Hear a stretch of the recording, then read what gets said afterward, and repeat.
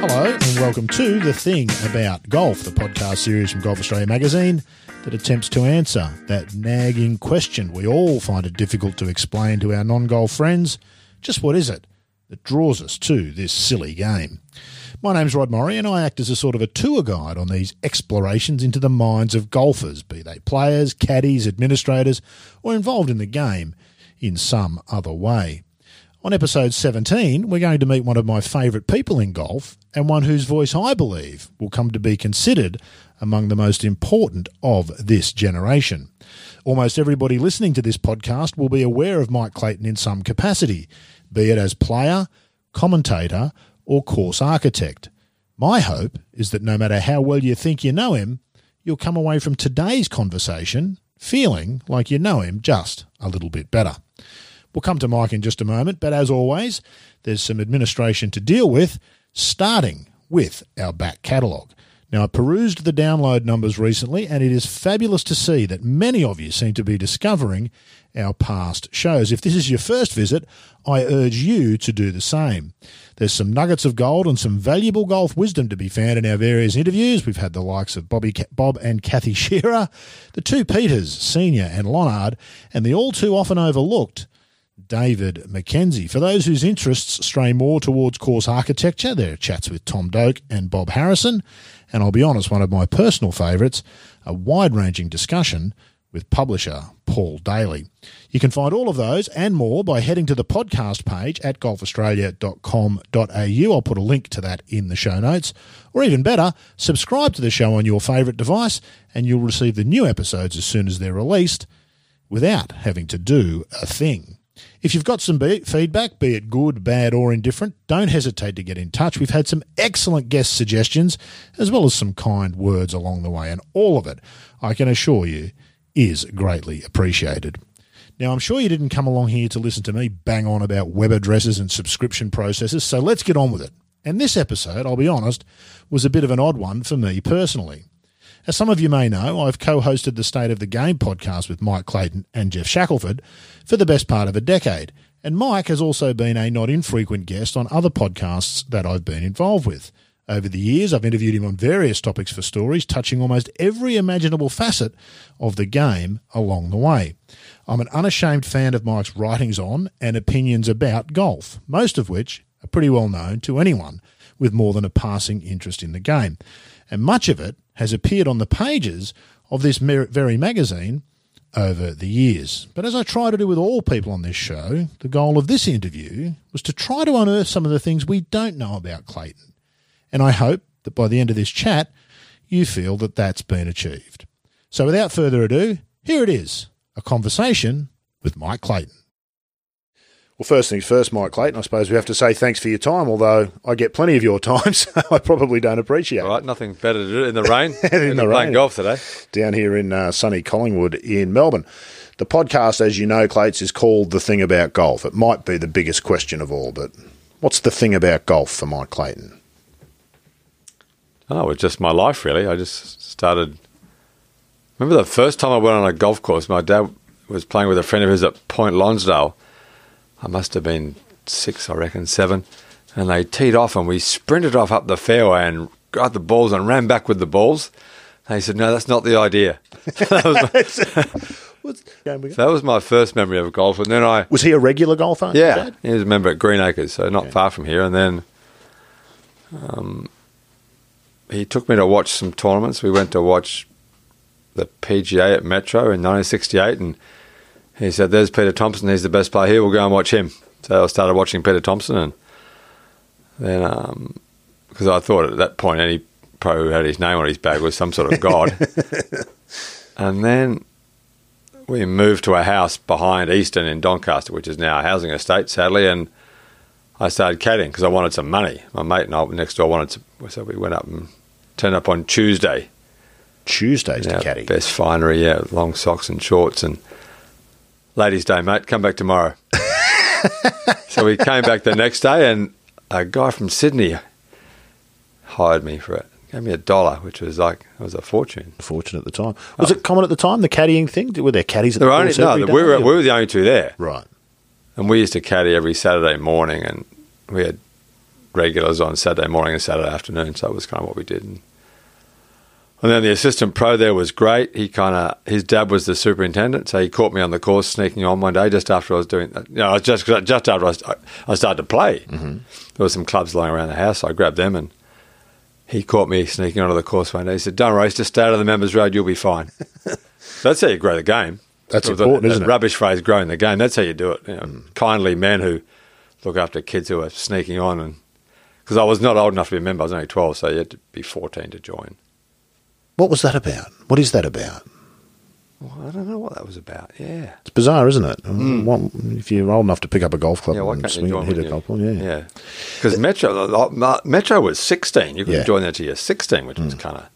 It's a luxury we can't afford in the modern age, isn't it? As we've seen what's happened with the golf industry, that's an unthinkable notion now that you would turn back any sort of membership. Sue O went to Long Island when she was 10 because that was the only place that would take her as a member. Okay.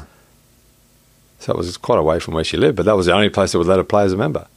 So it's kind of odd, I mean, especially when you're good enough to play in the Australian Open at 12. 12, that's right. In Australia at the Olympics, and might be an awful lot of clubs wishing they might have made an exception, given how that unfolded. We'll talk about some of that state of the game stuff, which we talk about regularly all the time, but I'm still interested in sort of you. So you went there and started caddying, and was that, you said that was for money, but was there an element of that which was access to the course and the ability to play? What was your relationship with playing of the game at the time? Well, I only started playing because I was caddying.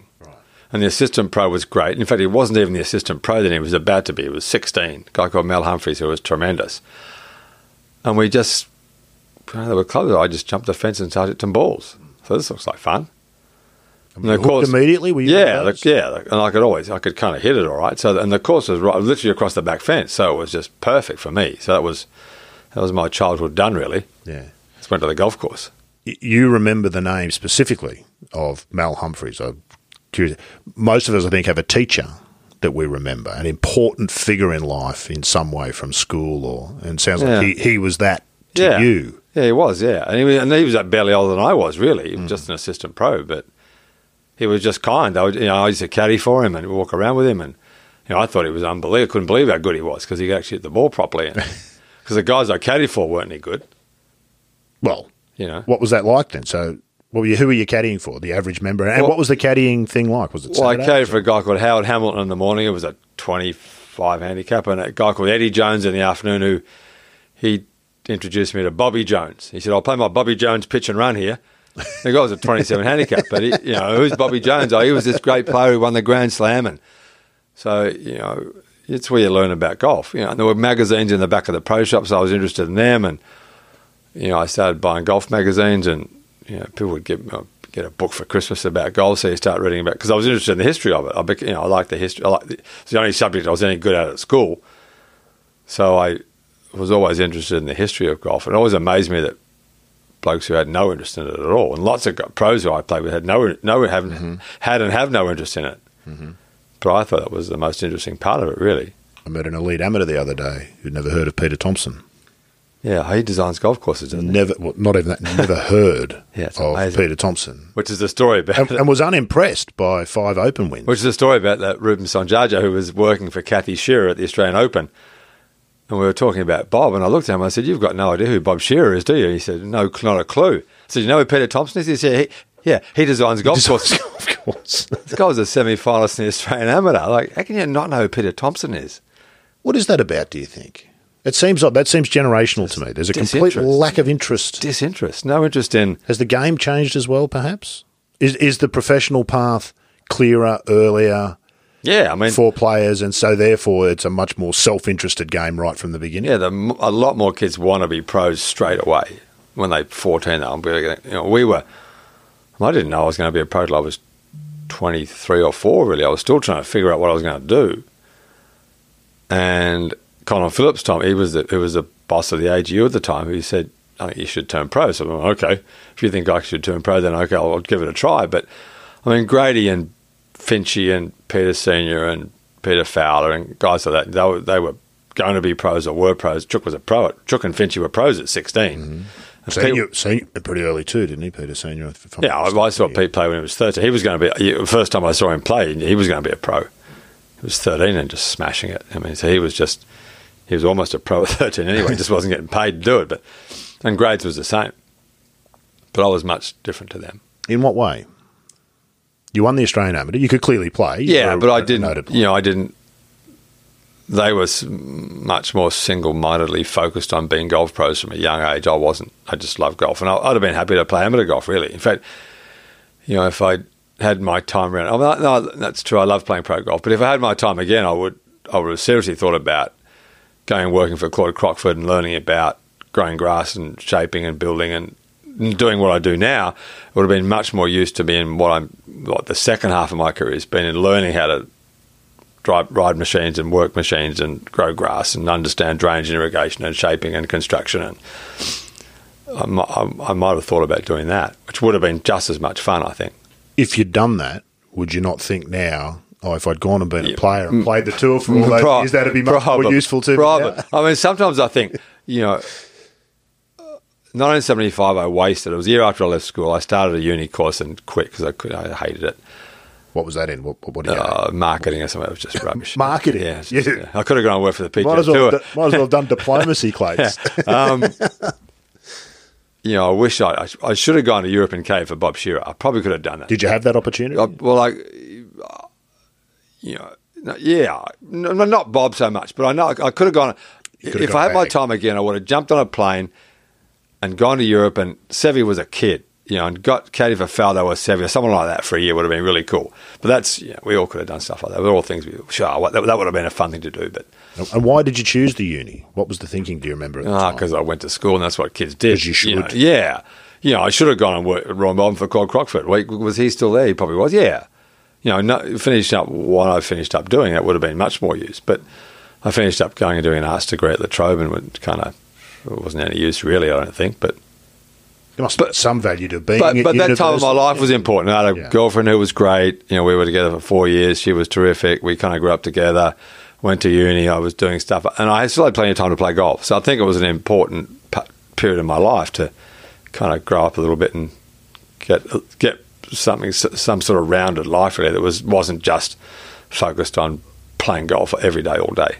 Because that's what I was about to say. You strike me. We've had Peter Senior on the show and Peter Lonard, and we're hoping to get Peter Fowler to come on at some point. And there's a real single-mindedness to all of those from very early in life, which has its benefits, obviously, in terms of golf and the achievements of their careers. And all of them are fine players who've had magnificent careers. But I wonder whether you give something up when that's your whole existence. It feels to me like you've always been somewhat more into. Your interests have always been broader than just golf. Yeah, a little bit. Yeah, probably. You read about politics and music. My grandfather was a history teacher. He was interested in that, and my parents were. So there was, golf was not, golf was was something you might do, but wasn't something. It wasn't something I was always going to do. So I was always interested in other stuff, I think. Yeah, indeed. Did I hear you say on another podcast, or it might have been a book podcast, when you and Charlie Happel released your book? Was it last year or the year before? You were talking about some of the books that your mother gave you when you were young and their influence on you. I was with Corey Perkin. The music books. I was fascinated by musicians, Schubert and Bach and those, just because probably because not so much of their music, but just reading about their lives. I thought their lives were interesting. My grandmother had a piano and kind of, there was classical music in the house a little bit, and my grandparents were always playing that stuff. So I was interested in history and interested in people's lives, and they would just seem like that. Beethoven, and they seemed like they were interesting people. And they were easy books to read, so I just, I played the flute at school for a couple of years, but, it wasn't like I was particularly musical. I just thought their lives were interesting. And does all that in your mind in some way always end up coming back to golf? Is there always a golf element or something that you can apply to golf that you learn from things outside of golf? Are you wired that way? I'm not sure. I don't know. Not really. But, I think when I started playing golf, instead of reading about Beethoven, I was reading about Jones, Hogan. So I just think those lives of those people are interesting. No matter what they're interesting. People are interesting. People who do amazing things what were their lives like? Yeah. You won the Australian Amateur in 1978, I'm going to say. Yeah.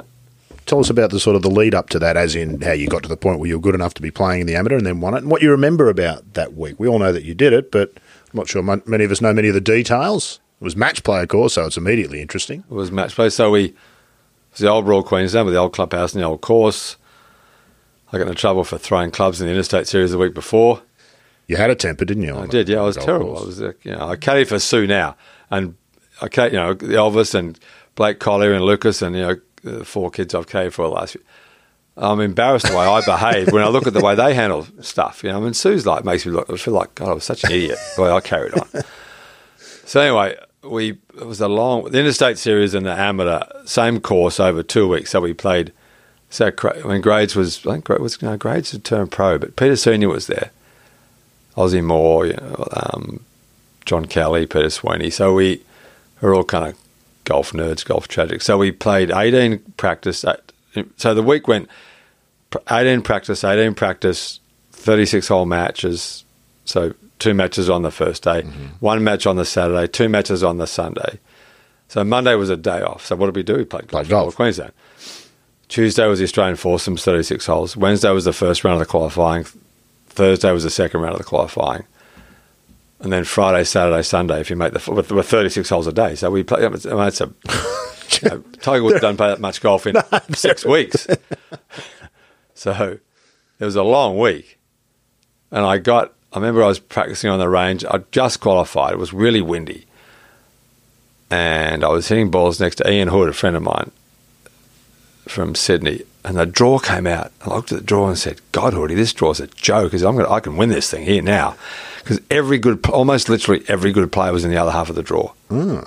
Gresham, Sweeney, Phil Wood, Colin Kay, Senior, Chris Benithan, maybe. They were all on the other side, and they all just knocked each other out. And I played Doug Perry, who was a good player from Victoria. He 3-putted 17. I had a fluky shot through the trees on the last hole of the green. And maybe he 3-putted 18. He 3-putted either 17 or 18. And I beat him 1 up. But I should have lost. And then I played Glenn Coggill, who was in the Queensland junior team with Greg Norman. He was kind of Norman. He was a couple of years older than me, and I beat him. Then I played Bob Stevens, who was in the winning Eisenhower Cup team. And then I played Elliot Booth, who was a good player. He won the medal, semi-finals. Really good player. There's no chops at that level. Yeah. And then I played Gresham in the final, who was the best player and should have won a bunch of amateurs and didn't. He lost to Sweeney, Ray Jenner, Peter Sweeney and me, 3 Victorians in 73, 76 and 78, who had no right beating him, really. We had blinders and we all beat him, which was bizarre. So I beat him 1 up. But I was 4 down after 9 and playing. I thought I was playing pretty well. He'd played, I think I was 1 under and 4 down. Wow. And he knocked it on the old 10th green at Royal Queensland, undulating, double-tiered green, tiny green. He knocked it on the green on the front and 3-putted it. And I won that hole and won the next 4 holes. And it's like, wow, I'm in this match now.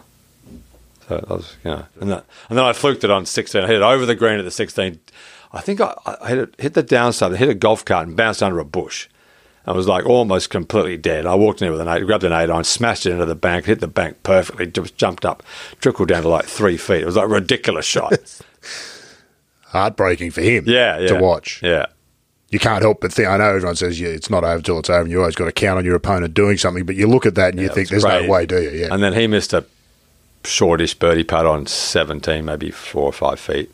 So you're claiming to be the Stephen Bradbury of the Australian amateur? Oh, no, it was we both played well. But, Gresh was a good player. I mean, he was Mark McNulty, really. If he'd turned pro, he'd have been Mark McNulty.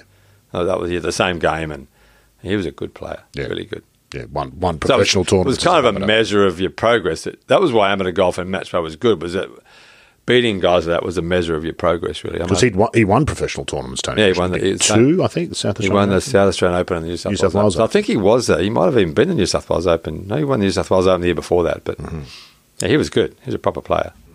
And when that happened, was that an immediate signal, as it seems to be these days, that you're now ready, that there's nothing left to do, that you turn professional? You sort of seem to suggest that it wasn't. Oh, no, I thought it was 1978. I didn't turn pro, and I didn't turn pro for 3 more years after that. So what do you do when you're the Australian Well, I was still at uni. I was still going to university. I did that. I made the Australian team in 1980. So I had a free year. I'd finished uni, and I was working in where was I working? I don't remember. I was working for a friend of mine, John Main, who had a shoe factory near here somewhere. So I was working for him, and I was in the Australian team, so that paid my way to get to Europe. And Gresham beat me in the second round of the French amateur, and I caddied for him in the final where he beat John Kelly. Roger Mackay was on that team, and then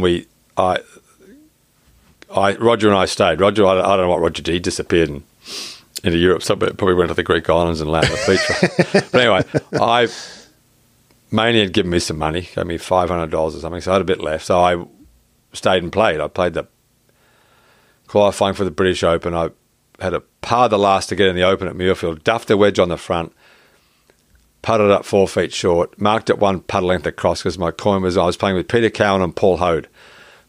And then forgot to put it back, and then missed the putt. That was a 2-shot. So I finished up missing by 3, but it was like a horrible joke. Stood on the front of the green, one shot out of it, and 1 shot. Yeah, it was a 2-putt to make the British Open. I was like, wow, this is a big deal.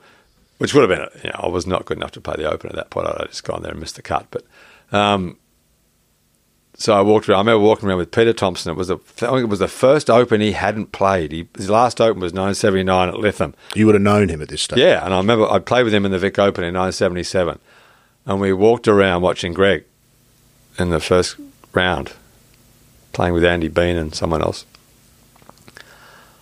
So Thompson was always interested in, he was Peter Thompson walking around watching Greg Norman play the Open. And he walked around for a couple of hours watching him play. Does Greg Norman follow anybody around at the Open? I'm sure he doesn't. But anyway. I don't mean that as a slight. No. The world's changed a lot, hasn't it? So then I don't know how, somehow I entered the Dutch Open. So I went to the Dutch Open the next week. I was exempt because I was an amateur or something. And I made the cut. So you go to the first tee on Saturday if you made the cut in the European Tour event. And there was a bit of paper that said, do you want to play next week, yes or no? Because if you made the cut, you're exempt into the following week. That's right, yeah. Oh, okay, yeah. So the next week was the Benson and Hedges in Fulford, which was a big tournament. So I played the weekend out, played pretty well, finished 20th or something. You didn't have to turn pro to take the spot? You just had to make the cut? So I just somehow got to the ferry in Rotterdam and got in the ferry and went across to Hull, and I don't know how I got to Fulford, but I got there somehow. Got a bus or a train or something, and with my suitcase and my your golf club bag. Over your back? I think, how did I ever do that? If my parents had known what I was doing, well, you're all right, are you okay? No Skype, no Google, no Airbnb, nothing. So no money. No money. Got to the Benson Hedges, played with Manuel Calero, who was a good player, missed the cut, watched Roberto Di Vincenzo play with Roger Davis on the weekend, and I met a girl in Holland at the Dutch Open, so I'm going back there. So I went back, to stay with her, she lived in The Hague, and the Dutch Amateur was on that week. And I don't know how I got in. I just sort of turned up. Can I play? Yeah, you can play. So I won the Dutch Amateur at The Hague. Not a big deal, not many good players there, but beautiful course. Mm-hmm. Love that. I've gone back there a lot since. But totally underrated part of the golf course. Really good golf course, yeah.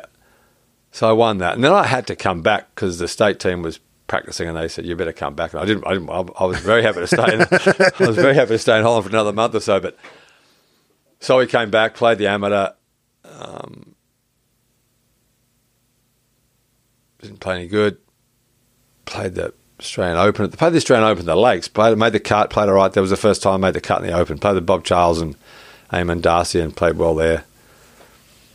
Next year I worked in a factory putting grips on putters, worked with Paul Daly, I think it was Paul Daly. Paul Daly, the Golf Course Arctic. Sure was, yeah. Running. Sure we worked. Been on the podcast as well. Worked for Jeff Sowden, he'd won the Riversdale Cup. He was running a little golf business. And then I went to the tour school. So I fumbled my way through a few years, really.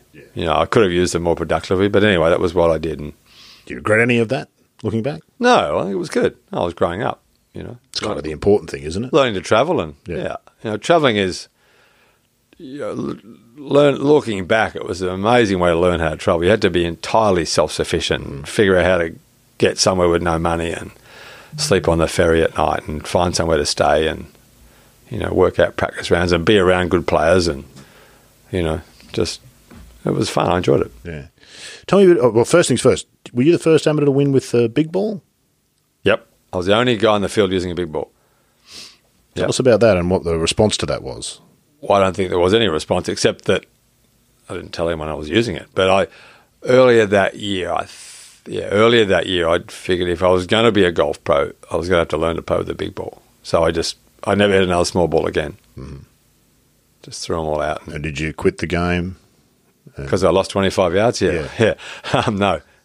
In fact, the best thing that happened to golf around the world was being forced to play with the big ball because the Open was 74. The first big ball Open was 74. Within 5 years, Seve had won the Open, and that great European generation emerged. Now, I don't think that ever would have happened if they'd kept playing with a small ball, because they never would have been able to go to America and compete and change balls and go back and forward, and it was crazy what was going on.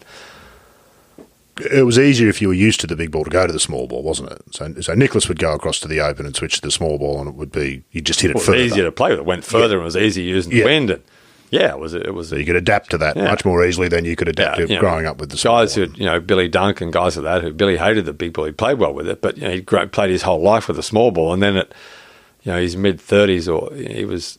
Now you have to change balls, Billy. So So he was a great small ball player, and he turned into a terrific big ball player. But it was a big change. Mm. Yeah, well, especially because the only ball that I was using a hot dot and a top flight, so a hard Surlyn ball. But then the first Bellata balls that came out here were just Pro Traj Titleist, which were built to play in America with no wind and hit the ball high. And we're playing wind in Australia and Britain, and you're playing a ball that's not designed for the wind at all. So they made a thing called the low traj ball, which was their first attempt at making a ball that was better in the wind. And then DDH came out with that. Dunlop came with that DDH ball, which is a great ball. So Titleist got better at making balls that worked in the wind. Yeah. It's always been a crucial part of the professional game in particular, hasn't it? Equipment and how it performs and all those sorts of, obviously, because that's what you're doing for a living. Yeah. But not as big a thing as it seems to be now, maybe. Well, you're just trying to find a good driver and a good 3-wood. And, everyone had a ping one iron, not everyone, but most guys had a ping one iron because they were a revolution, really. So that was a game changer. What were the game changes that you can recall? Ping one iron. Yeah. The DDH ball. And nothing until Roger Cleveland turned up with some beautiful wedges. I mean, the wedges we used were awful. Looking back, they were horrible-looking things. I remember seeing my first Cleveland wedges at Slaley Hall, which was not the best course in England by a long stretch. But, with these Cleveland wedges, wow, these things are amazing. So I thought they were, and every wedge now is a copy of what he did. It's a bit like the ping answer, isn't it? Scotty Cameron's putters. I mean, Roger Cleveland and Carsten Solheim were the geniuses. And then I hated metal woods. I used that little TaylorMade wood. I hated it. I thought it was just a horrible club. I was used to hitting the ball on the toe or the heel of a wooden driver and have it come back. I used this metal. I remember playing with Curtis Strange at the Palm Meadows Cup, and I got in the first hole. And you could play the first hole down the left-hand fairway. I don't know what hole it was.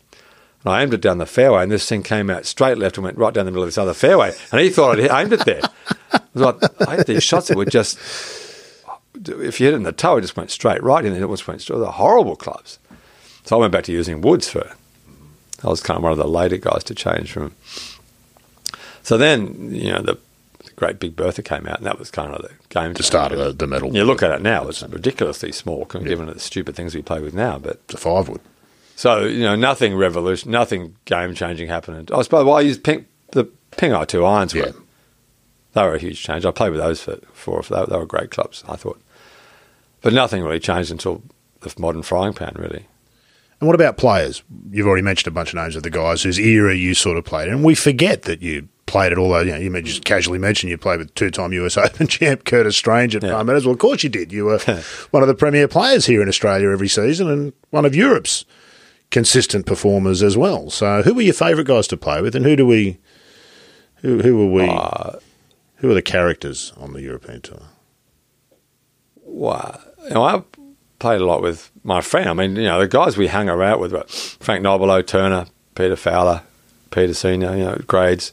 Senior said there was a Finchy. Was a place in London where you we all lived in this little estate in Bagshot. You guys would go to the continent and play, and when you came back, 1 week it was your turn, and 1 week it was somebody else's. And Chook had the biggest house, so we all went there.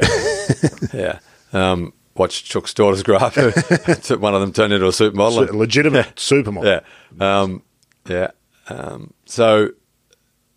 But John, the South Africans were good. Blandy and David Frost when he was there, and Chris Moody, English guy who was, I played a lot with Moods. But it was the era of Seve. We were all in awe of him. Everyone loved Seve, and we loved watching him play. And what was he like when you were a fellow player? I thought he was great. He was tremendous. He would. Did you spend much time with him? Did you get to talk to him much? A little bit, yeah. I remember getting a ride back to an airport in a courtesy car with him, and it was great to talk about golf. And I remember asking him what the best shot he ever hit was, and he said it was the chip at Lytham, which was the 88 Open where he missed that green left and had that. Didn't look like that difficult. It's Seve. Of course he's going to get up and down. But he walked up there and he played it so quickly and boof, lipped it out. And I said, what about that 3-wood at the Ryder Cup? He said that was for the team. He said the shot at Lytham was for me.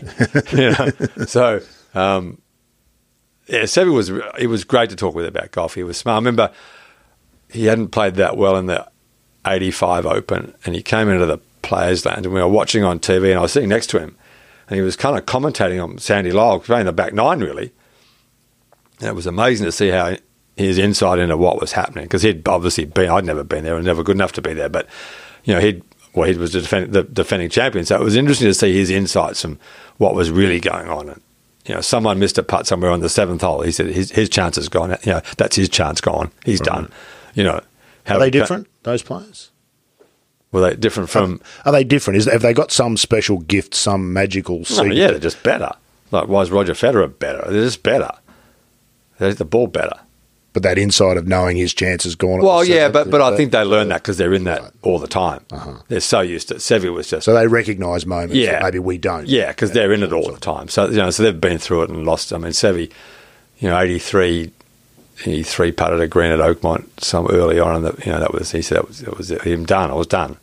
Did he play with it? Did he essentially play that tournament with a 1-iron? Yeah, pretty much. Yeah, he never hit a drive. It was a US Open. Yeah, he played with Watson last round. He was right there. Hit 1-iron off every tee. Yeah, he played beautifully. So they said he couldn't win the US Open, didn't they? Which would have rankled him, no doubt. Yeah, but the Americans never understood Seve. They didn't get him. And, if you go to Spain and you understand how the Spaniards eat, and you go to dinner at 8:30 or 9 o'clock, and it takes 4 hours. I've been to restaurants in Spain where the people are walking in at midnight. It's a complete opposite of eating in America. I don't want to generalise about America, but it's in, get out, and in quick and get out again. And no matter where you are, have the same thing. You're in at 6:30 and you go to a chain restaurant and you're out at 7:15, and it's like, get it over it. So I can see Seve going to America and just, what is this? Yeah. I think the culture, the food culture in Spain is clearly better than America from my experience. But he would just go there and go, what is this? I mean, why are people going to dinner at 6:30 and they're back in their room by 7:30? I mean, he was going out at 8:30 and coming back at 11:30 because food was something to savour, and it took time, and it was an event, isn't it? It was an event. It's a social gathering, and the food's just a... it's a famous story about Huggy and getting invited to dinner by David Duval, Duval and O'Meara. No, I didn't know this one. Because Huggy was O'Meara's ghostwriter. Yes, that's right. We were playing the Lankham. Huggy, we're going to dinner in Paris. Come to Paris with us for dinner. So they jumped into a van and they go to the Champs-Elysees, and they get out of the Champs-Elysees. Where do they go? The Burger King. Oh, and Huggy said, are you guys kidding? He said, it's great. O'Meara said, it's great, isn't it? It's like, really? Dear, oh dear. So anyway. Royale with cheese. But Seve was great. And he was such a beautiful, amazing player to watch. I mean, I remember Greg Turner and I watching him play in Madrid. Did others go out? I know you've told me that. Not you and really. Greg used to go out. Not and follow so him, much. You watch him on the range, obviously, but the players going, not really. I wish I'd done it more. I wish I'd done it more. Because every time you watched him, you always remember shots that he hit, and he just hit shots that others did. But he was such a charismatic. If he walked if Seve came back and walked into a pub across the street there, everyone would look at him. Even if they didn't know who he was. Yeah. He was just, who's that guy? He has it. Yeah. Whatever it is. Whatever it is, he was it. Remember, Lee's a bit like that. I think so too. He's a bit like I agree. Yeah. He's got it. His sister doesn't have it at all, but he does. It's weird how... Yeah. And Manuel, his brother, never had it. Really, Manuel was just another player on the two. He was a nice player. But Seve was just a different cat. Yeah. Curtis Luck's got a bit of it. A little bit, too, I reckon. And ironically, Adam Scott doesn't. He's got almost none of it. I think. He's just... Fantastic bloke. Yeah. Couldn't find a better ad for the game or a better diplomat. Yeah. He doesn't have... Yeah. Norman had it. Yeah. Did he always have it, Norman? Yeah, Greg always had it, yeah. There was a picture I saw on Twitter the other day of Rivero, Canizares, Pinero and Seve, the four of them. And I thought if you took that picture to the middle of China, to someone who'd never heard of it, what even golf was, and said, who's the star? They would all pick that guy. not one person would go run at the other three guys. No, it was he's the star, that guy's clearly the star. And it was just a picture of four guys standing there. Yep. But you could pick who the star was. Yeah, and Greg was like that. Same thing. I remember sitting with Trevor Herden at Royal Queensland, the old course, and Greg's group was coming down the 12th fairway, and I said, yeah, same thing. I said, if you put 1,000 Chinese here who didn't know what golf was and sat him here all day and said, there's one guy who's a star here, you have to pick him out, they would have all picked that guy. One shot. One shot. He's that. No, there's that guy. Not even hitting a shot. You see him walking down the field. Oh, that's the That's guy. him. Yeah, he's the one. Is it just confidence? But what is that? I don't know what it is. Presence. Because it's real, isn't But it? do they have feel. do they have the presence because of what they are as Well, players? this is the question, isn't it? Or would Greg have had it anyway? If Greg had been a mining engineer like his dad, would he have had that? I think he probably would have. Yeah, or a pilot, or yeah. And Seve would have still had the Seve just had whatever. Because charisma is a really rare thing. Yeah. People talk about charisma like it. Every bloke in the there's one bloke in the pub with charisma. Nah. I've seen Seve had it. Seve's the only person I've seen who really had it, I think. like a gift. Yeah, Born with it. Just It doesn't develop it. incredible. Yeah. It's born with it. What do you remember about when you think about those times? What do you remember? Do you remember the golf, the tournaments, the shots, the results, Of playing in Europe, lifestyle? Yeah. How long were you in Europe? 20 something? 15 years. 15 yeah. years. That's a big chunk of your life. Yeah, it was. I remember the courses I liked. It's being around the tour. And the tour was fun. It's a bit like you don't really have to. Part of the problem with the tour is you don't have to grow up. Really, it's a bit like going to school. It's just a glorified version of school. You're with your friends and there's someone to take care of it, someone isn't to there? take care of you. And you have holidays and you have weeks where you play and except it's more fun because you don't have to. You don't have to go if you don't want to. You don't have to go and practice. You don't have to go and play a practice round. And every night you're in a restaurant in a really cool city and you're with your friends and your wives and and you're in Europe, so it's a beautiful place to be. And so it was a lot of fun. And you could, I look back and think, we thought we were playing for some pretty decent money, but it was laughable given what they play for now. And no one aside from the real stars really made any money. I mean, we had dinner with Roger Chapman a couple of months ago in London, and we were talking about it. And he said, I said, "Do you make any money?" He said, "No, I never really made any money. Not any sort of real money.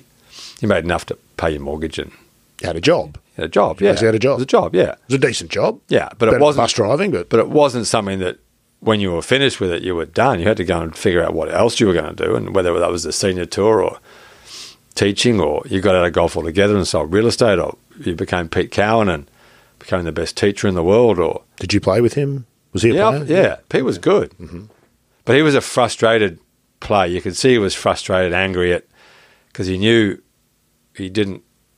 I think he knew that if you were talking to him about it, I think he would say, "I knew my technique wasn't good enough to be the player I wanted to be, and I couldn't figure out why it wasn't." So when he stopped playing, he went to learn, how do you teach these guys not to go through the frustration that I went through?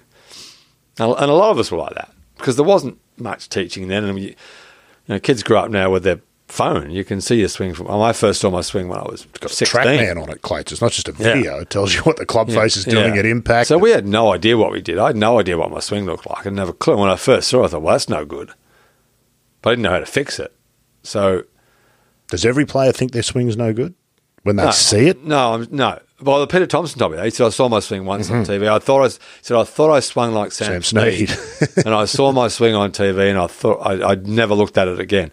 And there's a guy like, Peter, really? Really? I mean, you go back and look at Tomo's swings. I mean, could you swing it any better than he did? Every 3 months it bobs up on Twitter and it gets 1,000 retweets and likes and people are, this is amazing. I'm going to put this on loop and watch it for hours on end. It's an amazing golf swing. Yeah.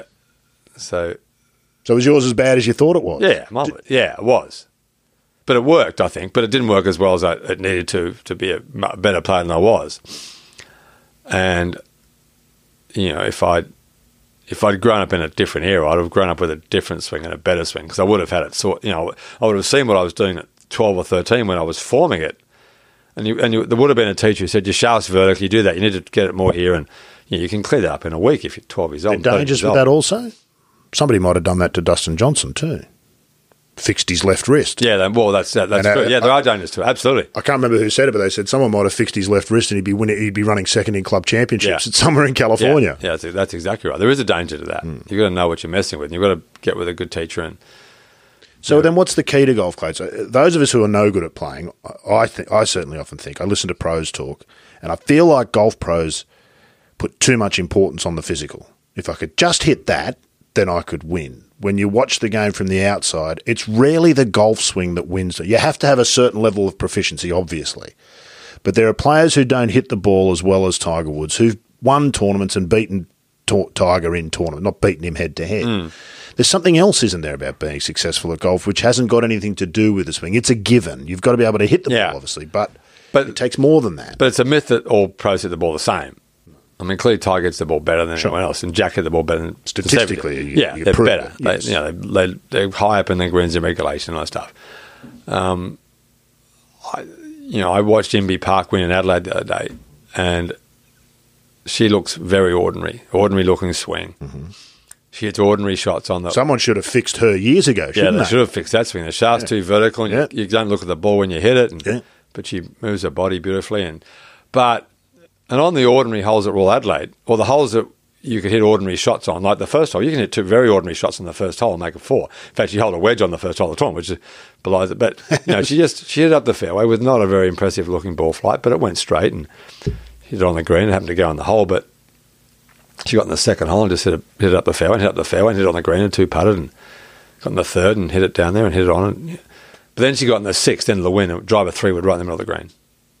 And she got in the 12th end of the wind, down the hill, upturned green, small, hard to hit, middle of the green both days. 14, the hardest par 4 on the course, round the corner with the drive, right in the middle of the green both days. 16, that tiny upturned green, middle of the green both days. So you watch that and you go, the 4 holes where she had to hit proper shots, 8 for 8 she was the first 2 days. She probably picked up 4 shots in the field there. Probably what she won the tournament by. So you could argue she won that tournament on those 4 holes in the first 2 days by playing them perfectly. And did she know she was doing that? Has she looked at the course and realised these are the key holes? No, I'm not sure. Well, I think instinctively she thought, these are hard holes, I've got to hit a good shot here. Okay. I've got to do more than just my ordinary shot here. And she did. And it goes to Hank Haney's, don't 3-putt, don't double chip, don't take penalty strokes. And Haney's formula with O'Meara was, he said O'Meara was just an ordinary tour player, and he wasn't. Clear, that's the wrong word, but there were lots of guys who played golf like Mark O'Meara on the US Tour, Bruce Litsky and John Cook and Hal Sutton, and they all did the. They were all very good players. So O'Meara won 20 times, whatever, 2 majors. We worked out he couldn't win if he 3-putted, he double chipped, or he took penalty strokes. He couldn't. He wasn't that much better than everyone else that he could win, because someone that in the field that week would be not doing those things, and that would be very hard to beat. He said Tiger could do all that stuff and win because he was so much better than everyone else. And of course, O'Meara won tournaments where he 3-putted and hit the ball in the water, maybe, or bladed a bunker shot, whatever.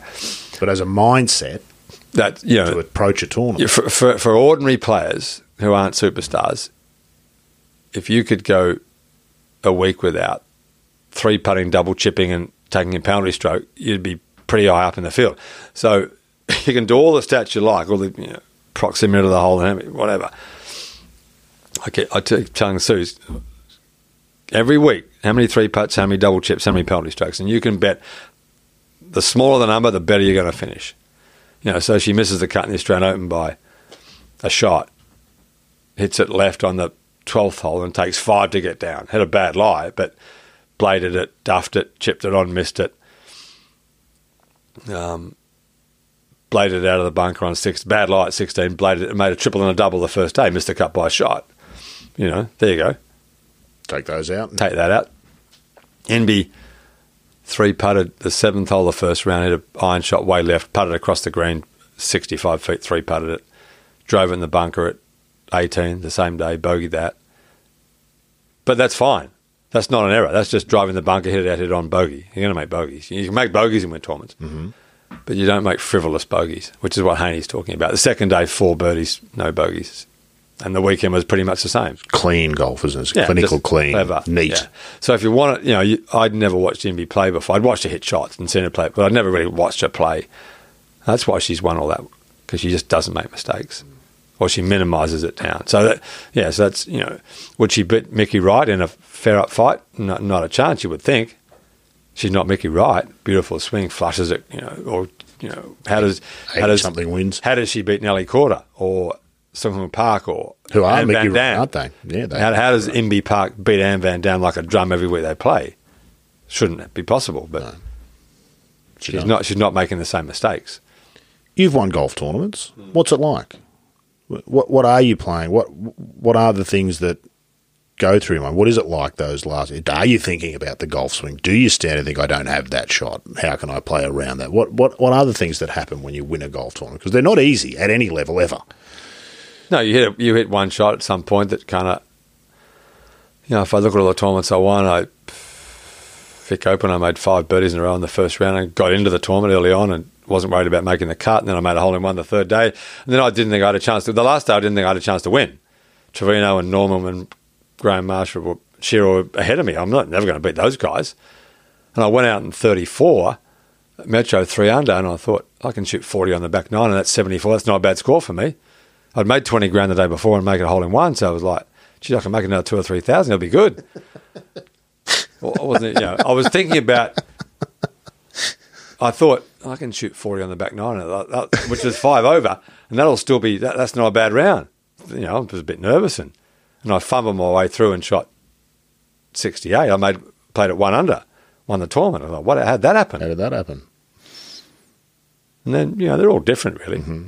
But that's a truly bizarre thing to be thinking about. For the player that goes on to win with 9 holes to go, you were thinking, geez, I could shoot 5 over here and still get paid a decent amount. But I had to change balls on the 10th tee because I teed off with a hot dot because I had a deal with Spalding.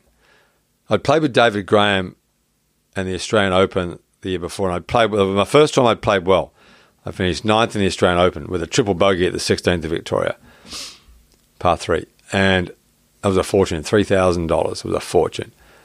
And I played with David Graham the third day. He was the US Open champion. I played with a hot dot. He said, in the scores, he said, if you want to be a good player, you're going to have to change the ball you're using. Okay, it's good enough for me. So the Vic Open, the boss was a lovely guy, Jack May. I'd worked at Spalding when I was at university.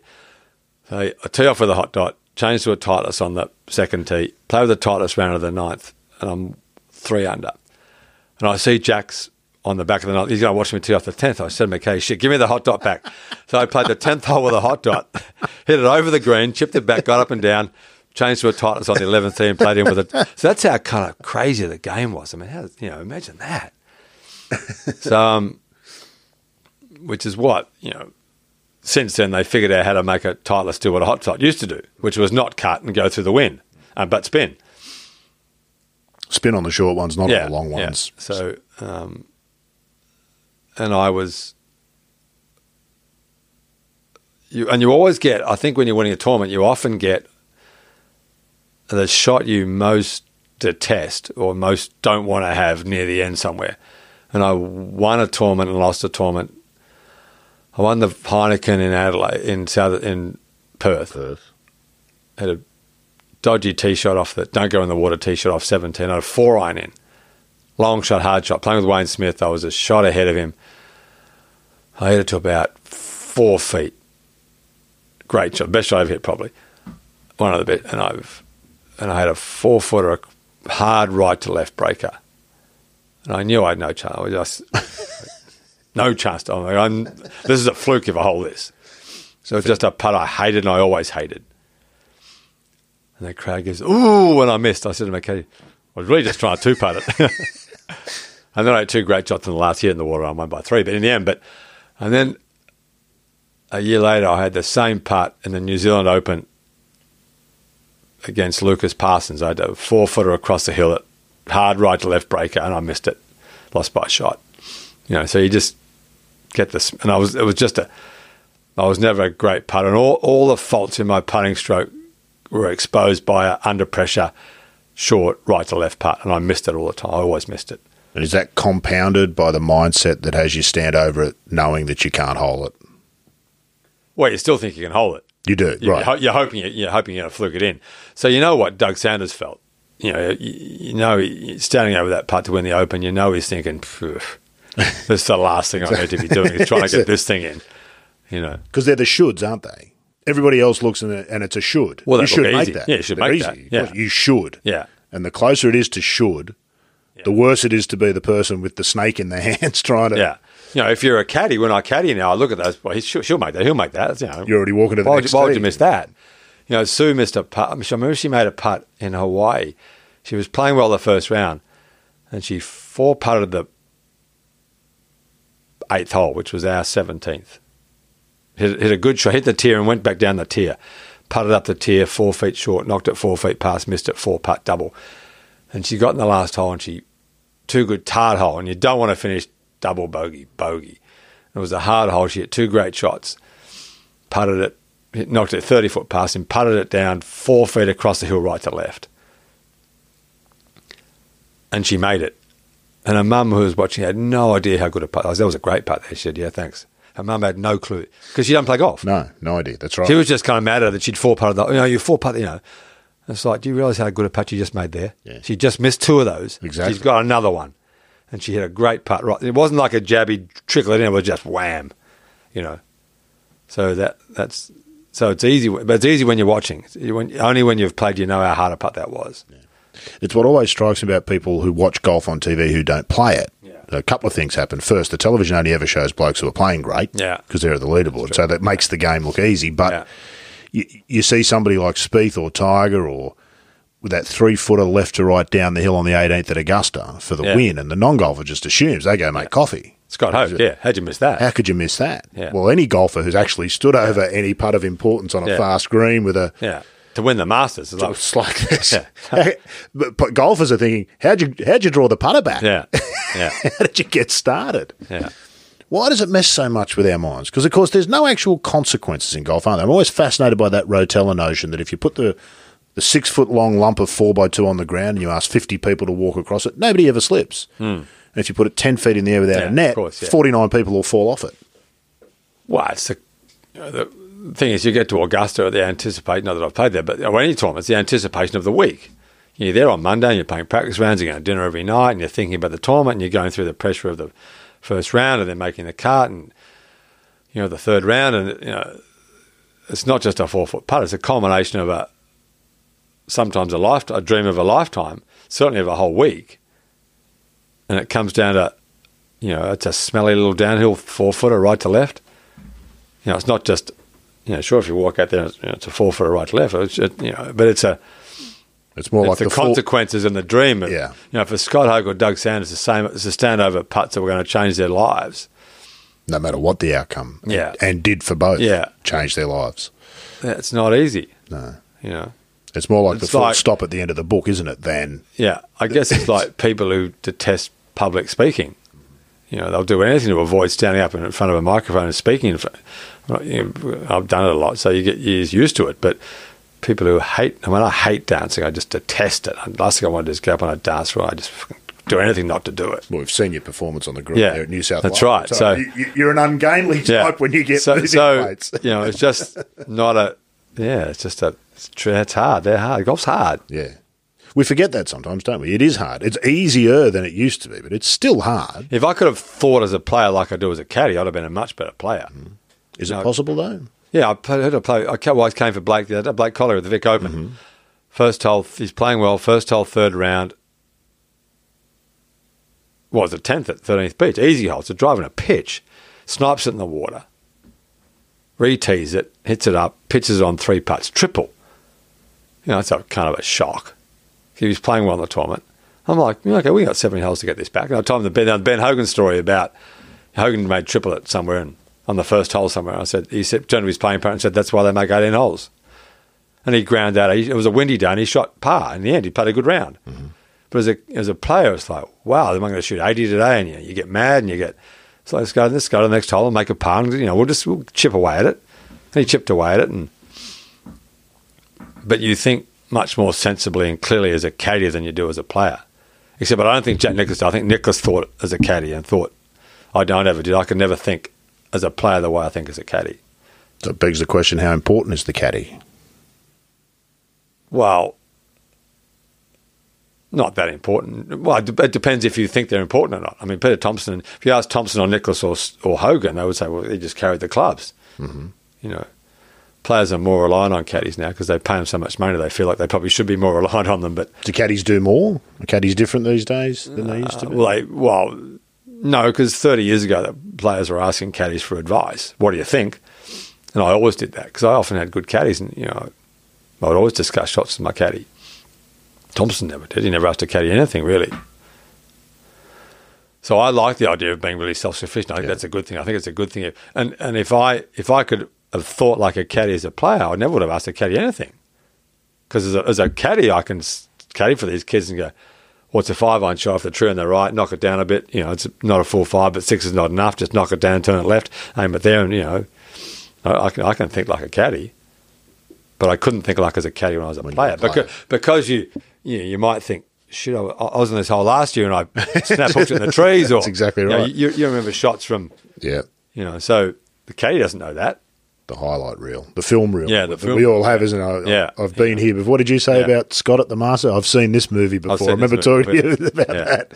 I've read this book and I've seen That's right. I've seen this movie before. I know how it ends, and it's not the way that we wanted to. Of course, he proved you wrong, which was fantastic. Playing's been a big part of your life, obviously, but it's not the one that we think about you for, because you've had this second half of your career where course design obviously has been a big deal, but I feel like your public utterances, writings, your podcast appearances, those things are fast becoming an important part of maybe I don't legacy. Is that the right word? word? I don't know. Other people see what I say, but I always thought Peter Thompson was a guy. He was my god in golf in Australia. I grew up reading his stuff, and I disagreed with most of it until I was old enough and hopefully got a bit smarter to realise that he was actually right. He was always right, and I was always wrong.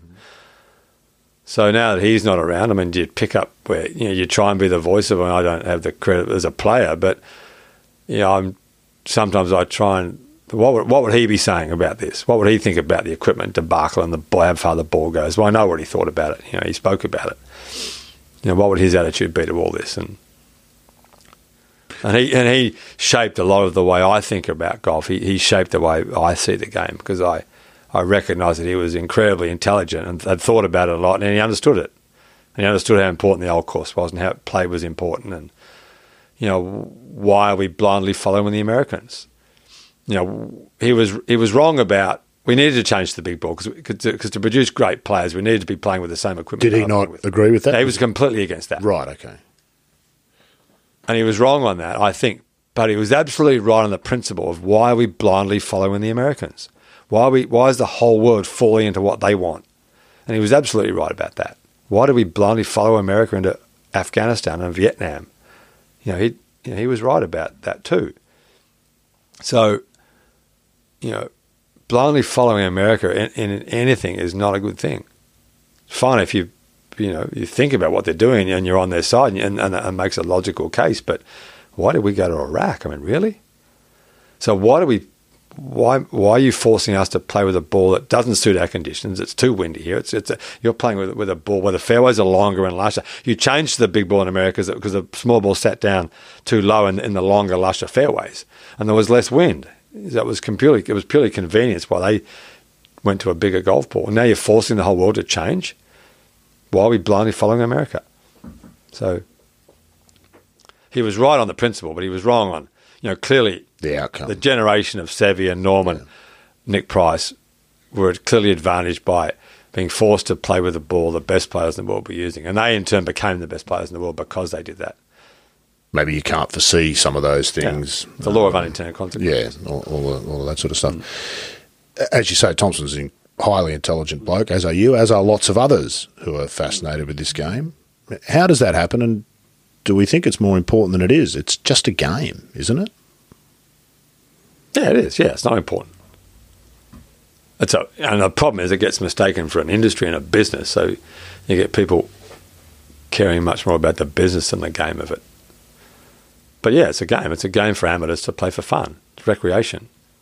And the great thing about it is that you can play it all over the world on wildly different fields. We're at the Renaissance Cup yesterday and Monday and Tuesday at the National. And there's the guy who makes Seamus head covers, the money guy behind McDonald Leather Bag Company. There are all the guys who work for Tom. There are just different people from all over the world just come and play golf for 2 days, and it's like, what a great way to spend 2 days and get people together who just love golf, who just want to play together. And you play cool 9-hole matches, and It's so that's why golf's great. That's what golf is, and it doesn't. None of those guys there care about technology, or none of them have got the flashiest new drivers, or some of those guys. Matt Mollica's out there playing with hickory shafts, and Yes. I went and played with Angela Moser yesterday. We went out on the Moona course with some old Tour Bellata hundreds and persimmon woods. She'd never played with a Bellata ball or a persimmon wood. I was like, well, how much fun is this? How'd she go? She loved it. She's a good player. It was fantastic. We would never meet. I would never meet a girl who grew up in the same town as Bernd Langer, near Munich, and she's working for Tom, shaping up stuff, and got a great mind for design. We would never have met her in any other world but golf. Would you ever meet a girl who lived up in a little town near Munich, and you realise that you all like the same things and laugh at the same things, and you enjoy dinner together, and it's a way to bring people together. And that's the most important thing about golf, is it brings people together who would never otherwise meet each other or come together. If they played golf in Syria, the place wouldn't be a mess. Maybe you've said that more than once as well. Do you ever find yourself, as I sometimes do, frothing at the mouth in some rabid Twitter debate about something, and then it just strikes you, this is madness, it's just a game, and I get so worked up about it. But someone needs to defend it, because the guys who don't care about the game, they care about the money and the business and their own gratification, and they think their 25 yards is the most important thing in the world. And really? You're going to give up golf because someone takes 20 yards off you? And that's that's not what the board debate's about anyway. The USJ and the R&A have said if someone wants to invoke a local rule to use a rollback ball, then you can do that. And hopefully they do it at the US Open and the British Open, and the Masters will do it, and the Australian Open will do it. If no one else does it, that's fine. Okay, you don't do it. But if you want to play the British Open, then you don't have to play. But if you want to play, here's what you're going to play with. Because we think the 7th St Andrews the tee should be inbounds, not out of bounds. And the tee on the 9th hole should be on the old course, not on the new course. And we don't think there should be 6 drivable par 4s at St Andrews in the Open next year. And we think the road hole was better when it was a drive and a 3-iron off the proper tee. So that's but people don't care about that. Because they're better athletes. I mean, really? There's no doubt. There might be sure, they're across the board, they're more athletic. And I think the USJ acknowledge that. Yeah, sure. My point is, I don't care what they are. No. The ball goes too far. I don't care why it's going too far. It goes too far. Now, is that not ultimately about where you stand on what's the most important thing in the game? Is it the player, whoever that group of players might be, professionals, or is it the golf courses? And over time, I've come down on the side of the golf courses are what makes golf unique. Courses are by far the most important thing. And if they roll the ball back now and no one figures out a way to make it go further, which they always do, in 100 years' time, no one will know the ball went as far as it does now. The ball will go, like Mackenzie said, distance is always relative. Mm-hmm. So if you're the longest hitter, Jeff and I played, Ogilvy and I played at Kingarrick, the Hickory Shaft course near St Andrews at 2010, just before the 2010 Open. They had 1890 specification balls. And I could hit it 160 yards and he could hit it 200 yards. He bombed it 200 yards. And after about 6 holes, he said, how much more fun is it walking 200 yards to play your next shot than walking 300? That makes perfect sense to me. So that as the ball's gone further, the courses have got longer and longer. And the stupid thing about Chambly and his debate is, do we want to go back and drive Model T Fords is, when we went to steel shafts and better golf balls, we obsoleted every 6,000, sub 6,000 yard course. Well, they were all obsolete in the face. And Kingsneath by 1932 was 6,800 yards. That was the new standard.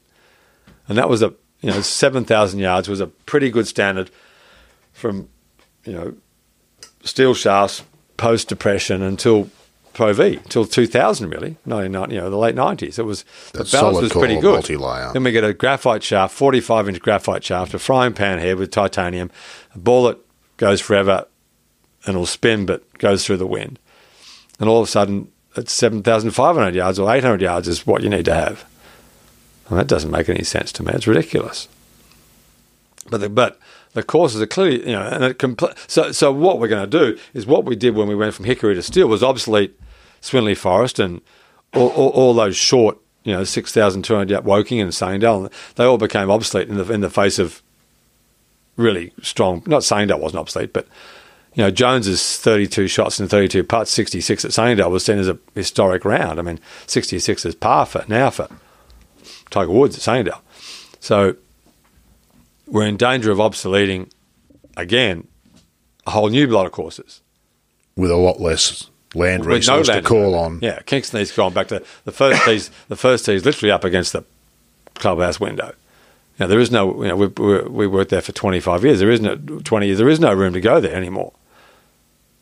So it's just, what do you do? How do you keep the test? How do you keep the test relevant? And how do you respect what Mackenzie did and Tillinghast and Colton, right? All those great. How do you respect what they did and how they wanted their courses to play? And you can't tell me, no matter what argument you put, they wanted the first at Kingston to be a driving a 9-iron or a driving a wedge. It was a par 5. When Thomas Peters stands there and drives Nicholas Colsaerts in the foursomes at the World Cup 90 metres off the green, off a tee that Mackenzie didn't build. We built the tee 20 yards behind the real tee. Is that what he wanted? Is that how little respect we've got for Mackenzie and those guys who left us the best courses in the world until this generation? And you go and talk to Tom Doak or Bill Corr or Gil Hansen, the guys who are leaving the great course of this generation, ask them what they think about the ball and how far it goes. I mean, Tom's attitude is, why are we even to care about these guys? We kind of need to. Why do do we that. Bother about pro golf? Which is actually not a bad point of view. That's true, but it does play an important role, doesn't it? Your reverence for Peter Thompson is part of the reason why you got hooked on golf and became a player and did all those other things. So we can't dismiss professional golf.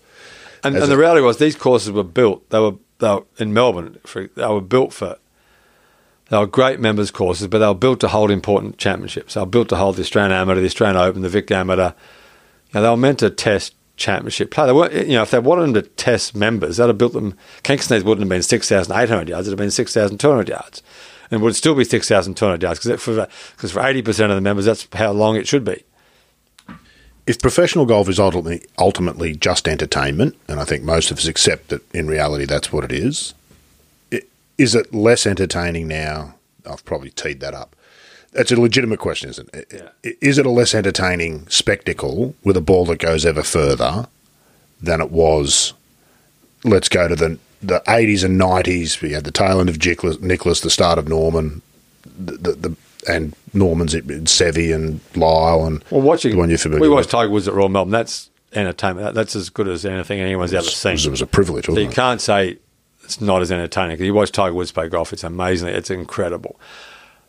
But watching Greg or Seve hit a blade 1-iron over a skyscraper, which I watched Tiger do that at Bethpage with Huggy at 2002 on the 13th hole.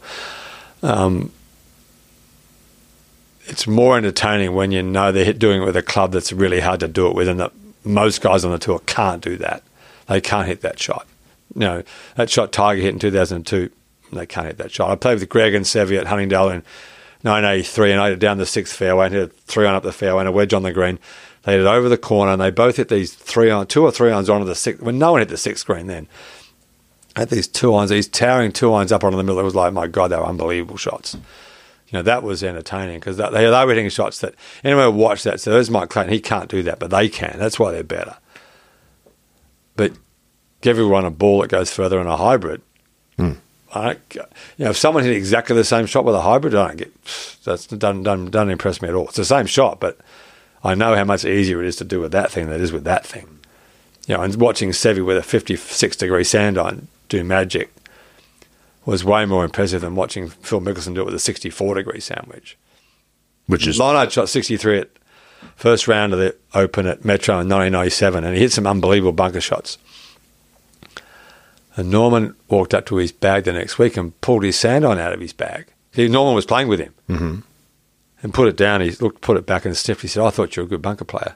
Oh. Wow. Yeah. I thought you were a good bunker player.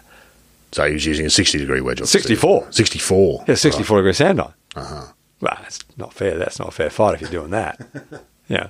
But, it's always been entertaining. But I thought it was more entertaining when players were using equipment that was more difficult to use. Does that rely on the golfer having more knowledge of how impressive what they're watching is? We talked about the non-golfer looking at the 3-foot putt at Augusta, and they're just 3-foot putts. They're easy. Go make a coffee. Is it? So does Nicholas's or Norman's or Ian Woosnam's or Seve's great 280-yard drive, is that as impressive as Dustin Johnson's or Rory's 330-yard drive? Problem is you can't even see Rory's drive. You can't see the ball go that far. You miss the first 100 yards, don't you? Literally. No, I missed the end of it. I was watching, and I don't think it's my eyes, but because I can see my ball now, but I was playing with Blake Collier at the Vic Open. He drives it I couldn't see them land in the end. They go so far as I lost the end of that. It was on this line. Yeah. We'll just have to keep walking until we come across it. It's impressive, but where are that? You've seen that. The clubs Arnold Palmer hit that round at Champions in 1969, where he averaged a 4-iron shot. There was one wedge, a couple of 7-irons. It was mostly 3, 4, and 5 irons, a couple of 2 irons. That would be the most entertaining round of golf you could possibly watch. If any round of golf could come back and be reincarnated, it's Arnold Palmer playing that round. Arnold Palmer playing a US Open on a 7,200-yard course, hitting 2, 3, and 4 irons into the greens, and playing a great round of golf. And is that more entertaining than watching Dustin Johnson and Rory hit 9 irons and wedges?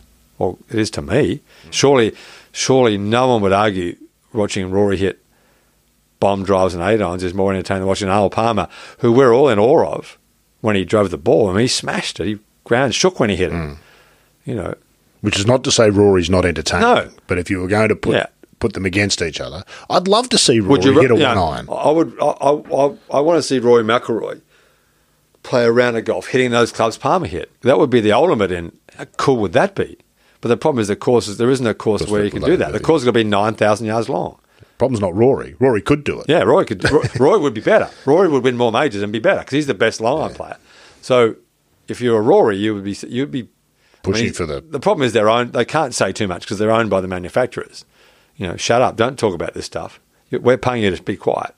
That's passing though, isn't it? We see a lot of players these days not contracted. Yeah, not a lot. There's a few. But you don't see anyone who's working for Titleist coming out again saying something about the ball. It's pretty rare. Yeah. So who's Rory? Is Rory a Nike player? Well, no, TaylorMade. Well, he's not saying too much. He's sort of, but he did. His comment on the rollback report was, anything that makes the footprint of professional golf smaller. Because this is the unseen. All the stuff we've talked about is the internal debate in golf, isn't it? There's an external element to this in that golf doesn't sit on some island somewhere where it's just got access to whatever resources it wants. We're part of a broader planet.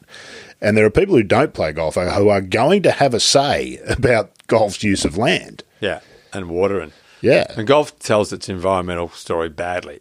Terribly. In Melbourne, you could argue there is no more important thing in Melbourne for protecting indigenous vegetation, which is the most important vegetation in any city. And Melbourne blew it up and became a European city, then an Australian native city with no respect for what was actually growing here before we got here. The only places that still respect that are the golf courses. Royal Melbourne's the only... and Victoria and Peninsula, the only haven, and Kingsneath, and the only havens for the little the indigenous heathland plants that grew there before the golf was here, before Captain Cook and that mob, before we all came here and decided this is a pretty ugly, scrubby place. Let's clean it up. Let's bring rabbits in and let's plant cypress trees and garden shrubs and oak trees and let's blow out all this heathland because and build houses and schools and build a city on it. The golf course is the only things that save that, and it's a core of people inside those clubs who are saving that, because there are lots of people. If I go and cut down a mahogany gum, which is a miserable tree that should never have been planted on a golf course because it doesn't come from here, the members or half the membership will go crazy. If you went and mowed out all the indigenous heathland plants that are less than 6 inches high, Victoria or Royal Melbourne, then most of the members wouldn't care less. In fact, half of them would be happy about it because they wouldn't top their ball into it. So golf sells its environmental credentials really badly. Golf sells itself badly, doesn't it? Don't you think? Well, from top to bottom. It allows itself to be demonised by people who don't understand it, who hate it because look at all the water you're using. And golf does suffer from the green is good too much. We use too much water and we should let courses go brown and burn off. And, Hoylake was great, yet the overwhelming consensus of Hoylake in 2006 was, God, the course looked terrible. So it was the only tournament I'd ever been to where not one person complained about the golf course. Everyone thought it was amazing because it's beautiful to hit off. It just was brown. Mm-hmm. It rained 3 weeks later and went green again. So, and we get too obsessed with condition. We spend too much money on carpet-like fairways. The fairways are like carpet. I mean, people say the fairways are like carpet as if that's a good thing. That's a terrible thing for golf because it just costs money. But golfers demand it, don't they? We've got a generation. Well, golfers judge a course on the condition. On that, where that's. People tell me Barnbougle's in bad condition. It wasn't in very good condition. How do you say that one? It's clearly the best conditioned course in the country. Barnbougle and Cape Wickham and Lost Farm are clearly the best conditioned golf courses in the country because they're the only courses using proper grass for golf. They're the only courses using fescue. They're the only places lucky enough to be in places that climate allows them to grow that stuff. But the next best condition courses are 13th Beach course and the Moona course at the National because they oversowed fescue into the couch grass. And fescue is the perfect grass for golf. So we played the Garnamata course and then the Moona course yesterday. And the Moona course, Bruce Grant oversowed those fairways with fescue in 2004. They were terrible. They were couch grass. They were dreadful. It was hopeless. In the winter, they were unplayable almost. They were so bad. And they're a mixture of couch, fescue, and Poa. They're beautiful. They're beautiful to hit off. They look great. They play fantastically well. But they're not carpets. Metro's fairways are carpets. And every lie I've had there since they changed those fairways over before the 1993 Open, how long ago was that? 30 years ago, nearly? Mm-hmm. Every lie's literally been exactly the same. And 99.9% of people say that's a great thing. Mm-hmm. And I'm like, why is that a good thing? Was that what golf was supposed to be like? I mean, Mackenzie wrote about you should have the occasional bad lie to see you can do something different. Who's the better player? There's a bad lie. See what you can do out of that. And it costs money, and I don't think it's a great thing. I mean, it's not like it's a bad thing, but is that what golf was supposed to be? Was every lie was supposed to be exactly the same? It's like everything, isn't it? If you don't know what the alternative is and you're happy with the status quo, how would you know that it's more interesting to have a series of lies that are different and change? Yeah, and you go to Barnbougle or you play the Moona course at the National. Sometimes at the Moona course, sometimes you're playing off Poa, sometimes you're playing off fescue, sometimes it's a mix of bent and the couch and the fescue. It's not that much different, but it's just subtly different. And the shots out of the Poa feel just a little different than the shots off the fescue. And the fescue always feels better because that's the perfect surface to hit off. The club ground ball contact is unmatched off fescue. That's why Barnbougle is the best conditioned course because there's no other course feels the same. No other place does the shot feel the same and as good off that turf than at Barnbougle. Is that only true for players of your ability, your level? I wonder. I don't think so. I don't think so. I mean, you've got to know what a proper shot feels like, but at some point everyone's hit a proper shot. I wonder if it's less, if they do it less often, so a 20 marker goes to Barnbougle really, at some point surely they must kind of crunch the ground and go, well, that felt different. It felt different. I wonder about and the shots at Barnbougle feel different to the shots I hit at Metro. They feel completely different. Not completely, but they feel different. And there's just Sam Snead said it was like the sound of a Rolls-Royce door closing. Yeah. A properly struck shot was, Haven't VW tried that? It's the funk of the door. That was their advertising campaign. They tried that, did they? For a while, wasn't it? Up there. Within golf, we have this bizarre push for the homogenisation, it feels. I don't understand why in golf. I wonder whether you've got any thoughts, that a course has to be 4 par 5s and 4 par 3s and par 72. Yeah. Where do you think, what's the mindset that drives that? Because it's the same mindset that wants the perfect lie shot after shot, isn't it? Well, it's the ignorance. You can only put the reverence for par 72 down to ignorance and not knowing that more than half of the top 100 courses in the world aren't par 72. Why do you want a par 72 when the best course in the world is not par 72 and Muirfield's not 72 and Merion's not par 72 and why would you want to have just for the sake of it? I mean, why is Royal Melbourne's a par 70 in reality? It's certainly a par 71. No, it's par 70. 12 and 15 are clearly just par 4s now. Par 68 they just haven't the President's changed the number on the scorecard yet. But, why does that, Swinley Forest is par 68. I mean, it's one of the best courses in the world. And someone said the other day, we were talking about a course the other day, I said, well, it wouldn't be a par 72. I was like, well, yeah, so what? What's that got to do with? It's the same golf course. Is Victoria a different golf course because they renamed the 8th hole a par 4? It's exactly the same golf course. What do you care what's written on the scorecard? And worse is the concept of what's fairness. What fairness is? Everything's got to be fair. When you go to North Berwick or St Andrews or any of the world's great courses, they're not fair. They're not supposed to be fair. In fact, dealing with the unfairness of it was that was the mental challenge of the game, was dealing with the unfairness of it, the blind shot. And, bunkers, the thing that drives me crazy is people who think bunkers should be consistent, when one, it's an impossibility, and two, your clubs waste fortunes trying to achieve it when it's impossible to achieve anyway. And it gives every member a chance to bitch about their bunkers, because every member at every club, the worst bunkers in the world are the bunkers at their own course. When if I've heard it once, I've heard it 100. The bunkers are like concrete. I did it at Royal Queensland the other day. Okay, let's go to the bunker at the back of the 18th green, which someone who wasn't around that table told me the bunker, the bunker by the 18th green is like concrete. I was with these 3 other guys having this discussion. I was, let's go to the bunker by the 18th green and let's go and see if it's like concrete. So Lucas, Michelle and I walked out. We grabbed Lucas's sand iron, chucked some balls in there, hit them out. We fluked these shots to about 2 feet. So made our argument look even better. Was this like concrete? Oh, the bunkers aren't normally like this. When it's only because the Australian amateurs here. Well, was that my fault? Yeah. And I know it's not true because I go to more courses than anyone in Australia. Probably I probably play more courses than anyone in a year around Australia. Like everyone I go to, the bunkers are fine. I don't have a problem with them. And sure, I know how to play a bunker shot, but that's the problem. Anyone with a bad grip can occasionally hit a good shot off a tee and can occasionally hit a good shot off. They can fluke a good shot off a fairway. They can never hit a good bunker shot because with a bad grip, you take the loft off the face. Your first move back is you take the loft off the face. You've got to put the loft back on the face. And you can time that if hitting the ball off a tee or off a fairway sometimes, you can time that. But out of a bunker, you've got to hit behind the ball. And you've got to use the bounce of the club, and you can't do that when it's with a bad grip. And You've got to go hard at it and have the face open, hold it open, use the bounce and go under the ball. And you can't do it with a bad grip. So anyone with a bad grip, they're inevitably going to... And they can't blame if you go to Metro or any other course now, you can't blame your bad shot because you've got a bad lie in the fairway. This is perfect. When I was a kid growing up at Eastern, you could blame a bad shot on, was it shitty lie? Yeah. Because there were plenty of dodgy lies, but you can't blame it shot off a tee. The only surface you can blame for your own inadequacy is a bunker.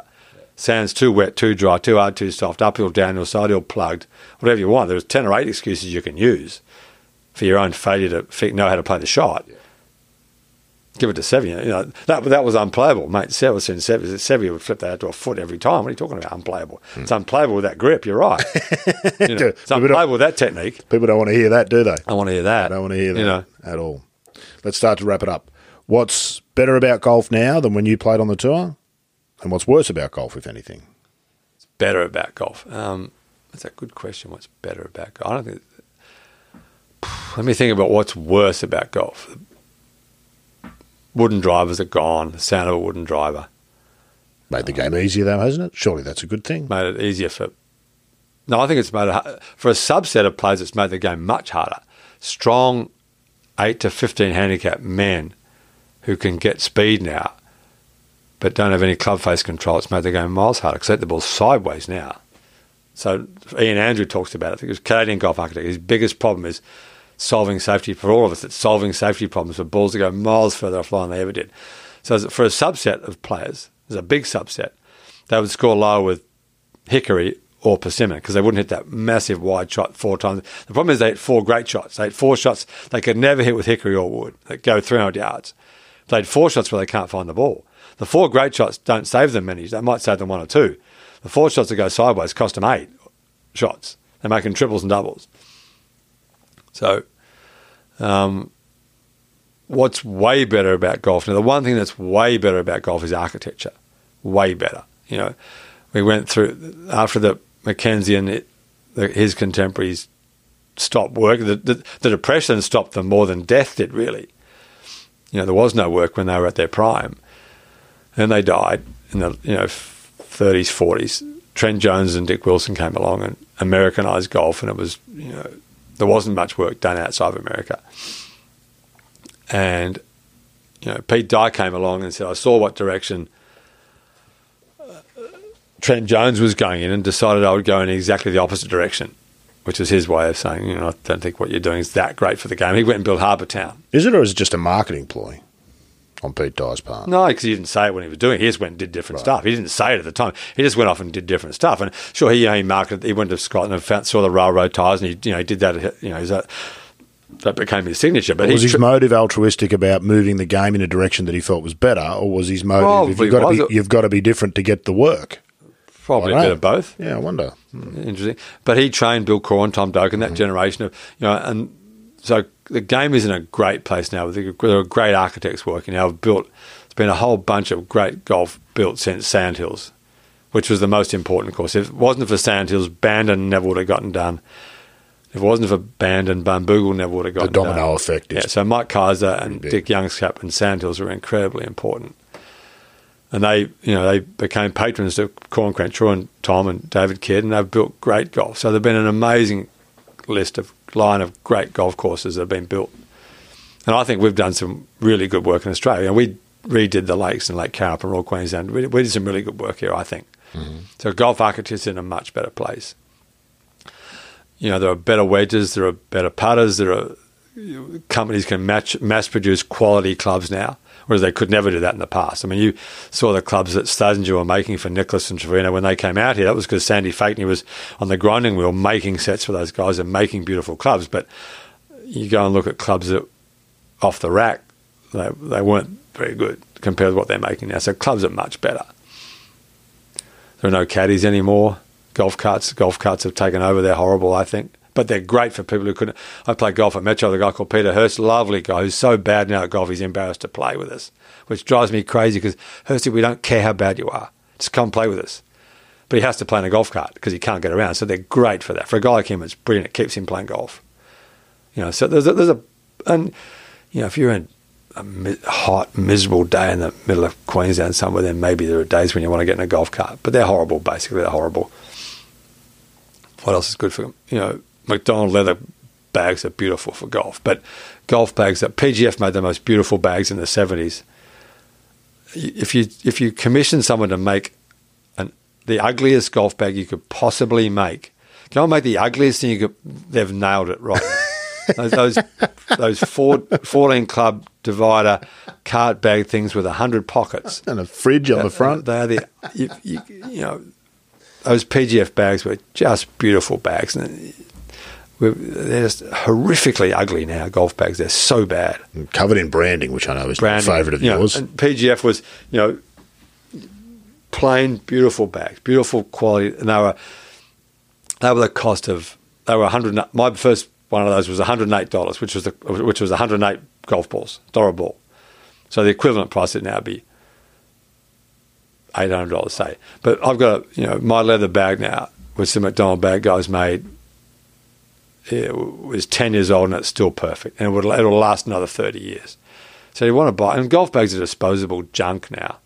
Shoes. Like shoes are. So do you want to buy disposable junk for $200 that lasts 3 years and you throw out and get another one? Or do you want to go and buy a beautiful leather bag that's extortionately expensive? Weight $2,000, whatever they are. But it's going to last you forever and it's beautiful and you're going to love it. Only when I got that leather bag did I understand women's handbags. Oh, okay. Now I kind of get it. I don't know why you've got so many of them, but I get why you love a beautiful handbag. And those leather bags last forever. So why are we buying disposable junk? Yeah. Jones bags are great. There's a place for a $300 Jones bag that they're great looking. I love them. I love people carrying their clubs. And they last 3 or 4 years, and you get another one. It's fine. There's a place for that. That's a more general shift, though, isn't it, society? Yeah. I mean, the disposable consumer society, it's what keeps most of us employed, is the truth. Yeah. If things didn't constantly break down and need to be replaced. And golf shoes are more comfortable, they're lighter, they're probably better. But was there anything like a pair of FootJoy Classics? Steel spikes. Steel spikes. And Christina Kim still wears the steel spikes. There were grown men following her up the concrete path at 13th Beach just to hear the sound. The LPGA Tour is better. The women's tour is better. Women they're still not getting paid enough, but they get paid much better for what they do. They're great at, having been around a bunch of them, they're much better than the men at promoting the tour and leaving, talking to journalists, because they need to be better at it. Mm. Men are so arrogant, they don't care. There's so much money going around. They've all got teams and managers who don't want them talking to the press because they might say the wrong thing. So the women are great at that. I mean, So Young came down here and gave half her prize money to the $70,000 to the bushfire appeal. What a gift to the game she is. Yeah. So women are lots of blokes gave to the bushfire appeal. We're not saying otherwise. There's a Korean who came down and gave half her, and they taxed her 48% as well. So she'd walked away from that Vic Open with nothing. Virtually. Yeah, I mean, she can get it. She had 5 dinners with you. So there was, but was there an upside anywhere? It's hard to see. And Daniel Andrews got to play 9 holes with her at Metro, and and she went and did the charity day for the Tee Up for Kids Day at Peninsula, and she's just a good human being. She's amazing. She's a genuinely good human being. So they're great at that stuff. What's the future of the game? Is it at a nexus? It feels like it's a big and important moment. Yeah, we're going to lose. Game. I think we'll lose clubs probably. There are probably too many clubs, and whether you get the high end clubs start charging more and cutting their memberships, and do you lose the second tier clubs in Melbourne, which would be first tier clubs in Sydney? Sometimes some of them. The Spring Valley wouldn't be struggling on the North Shore of Sydney. Not at all. It'd be $30,000 to join and be full. Be revered. So how do you protect the game so that the courses you lose and build houses on are the courses that most deserve to be lost and have houses built on them, and you don't lose the courses like Spring Valley and Long Island that are tremendous courses that you don't ever want to see houses built on them. So that's the decision that governments and committees are going to have to make. I think losing Kingswood was in a sense, a bad thing, but it allowed Peninsula to be a much better and more viable club than it ever was. And Kingswood was, the neighbours are complaining about losing the amenity of a golf course in that, but it's a law of unintended consequences. They were fair enough to complain about golf balls going in your backyard occasionally, but the law of the unintended consequence was they had to change that golf course so much that it went from being a really good course when Graham Grant was the superintendent there in 1977 when we played there, a really good course that always had a future, to the 13th best course to win 20 minutes of Royal Melbourne in a diminishing market. It had no future. So, if the neighbours had let that course go and put up with the annoyance of lost balls or errant balls occasionally, if they'd let it go, that course would probably still be there. Maybe not, but it was a tremendous golf course in the late 70s, and it wasn't by the time it closed down. So, that's one part of the future of it. What about public golf? Does golf itself, do our authorities pay enough attention to it and its protection? Because without it... Well, Sydney's closing public golf. Scotland just closed 5 public golf courses. 6 in Glasgow, yeah. Yeah. Whose job is it to make the case that golf belongs? It's Golf Australia's job. That's, what's the point of Golf Australia? Run the Australian Open and protect golf and argue for its environment and argue for its sustainability, argue for public golf. And, the first golf course I played at was a place called Bulleen Public. Campbell was turned into Campbell. It was Bulleen Public course. It was a caravan. It's a guy in a caravan, no clubhouse, because he was a council employee. 30 cents for 9, 40 cents for 18. And he knew we were going to go to the fifth and sneak back to the third and play an extra loop of, 30 cents for 9, 40. And it was a really rudimentary golf course. I'm able to look at it now. It was, the first hole was just a tee and a green with no bunkers, par 3, 5-iron shot. But it was where I could play golf, because I couldn't play at Easton when I wasn't a member, because the members were playing. I could play there at night, but during the day, go to Bulleen.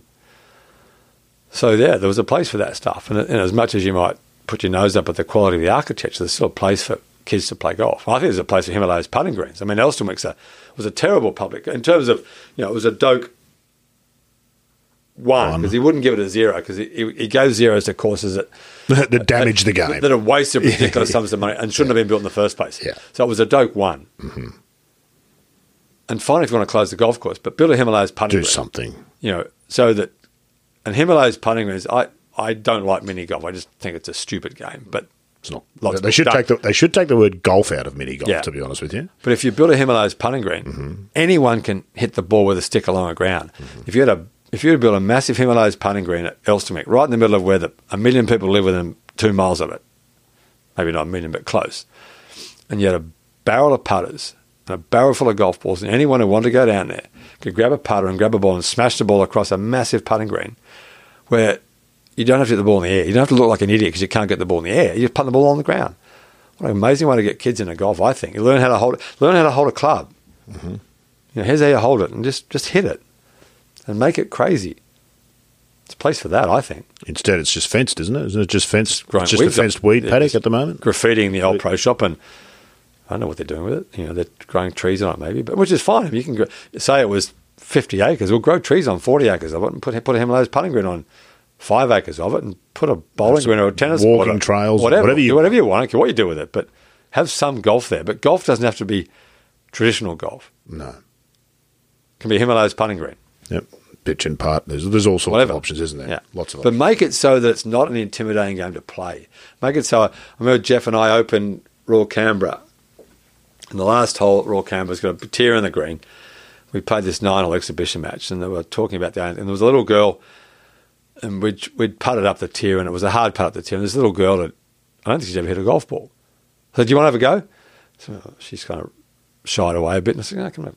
So I got behind her and kind of showed her how to hold the club, and she whacked this ball. It was like, wow! It was like a light went off in her head. That was kind of fun. I can do that.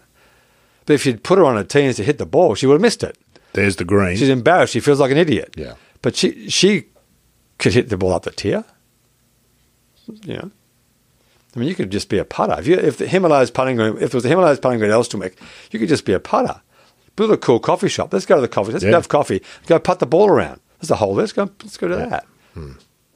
Because it taps into something fundamentally human, doesn't it? Yeah, of course. I've forgotten Peter Thompson's son. How can I Andrew.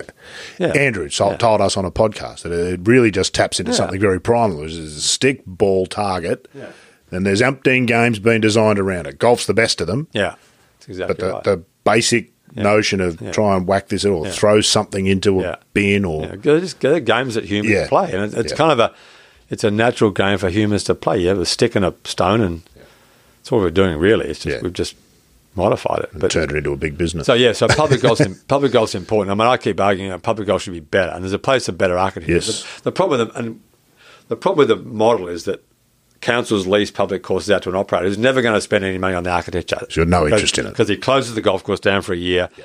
He's got no money for a year. You can't charge any more when it opens up. So he just mows it. Yeah. Keeps it green, mows it. Last one. If we can find somebody to build Australia's winter park, whether it looks like Winter Park or something else. Yeah. So it's a little 9-hole short, good fun, great fun, rudimentary inner city golf. It attracts people. There's other stuff to be done.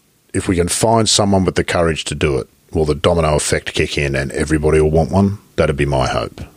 Yeah, I think if someone builds a Himalayas putting green in a place where people live, I think people would be amazed at how popular it would be, because it's a game it satisfies that human instinct of a stick and ball. You don't have to be a golfer to do that.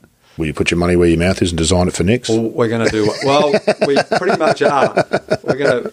I'm going to see Richard Sattler at Barnbougle next weekend, and we're going to do one at Barnbougle. Oh, fabulous! So I think they're doing a short course as well, aren't they? So which is another. Bill's guys are starting. Bill Call's guys are starting this week. I think Bill's down at the end of the month. I'm going to go to Barnbougle, and we're going to sort out how we're going to do this Himalayas putting green. And I think when people see that, they'll go, "Wow, this is," because no one's seen them. No one's been. Most people haven't seen the Himalayas putting green at the old course. Or when I played my first Open there, I didn't even know it was there. That's how stupid I was. I teed off the thing and didn't know what it was. So, I think if people see one and go, "Wow, this is pretty cool. Let's do this." I think clubs will do them. I think they might take off, because they don't cost anywhere near as much as a mini golf thing, which is $1 million to build it. Yeah, that's right. It's all concrete and. But you've got to maintain them. I mean, that's right. It's an ongoing. You have to cut it and water it and fertilise it. And, like you said, a cool coffee shop, and you can't imagine that you'd think you'd be able to cover the costs of mowing a big section of grass with. And you have free putters. Putters are free. Yeah, that's exactly right. Just have a barrel of putters, and you go around. You go to Ross Baker's place and just get all these old putters and chuck them in a barrel. You can build 7 Himalayas with what he's got. Yeah, and you start a tightness. Give us 1,000 balls we can chuck in a barrel, and balls are free. And don't steal them. And if you want to steal them, steal one. Don't steal 4. Yeah.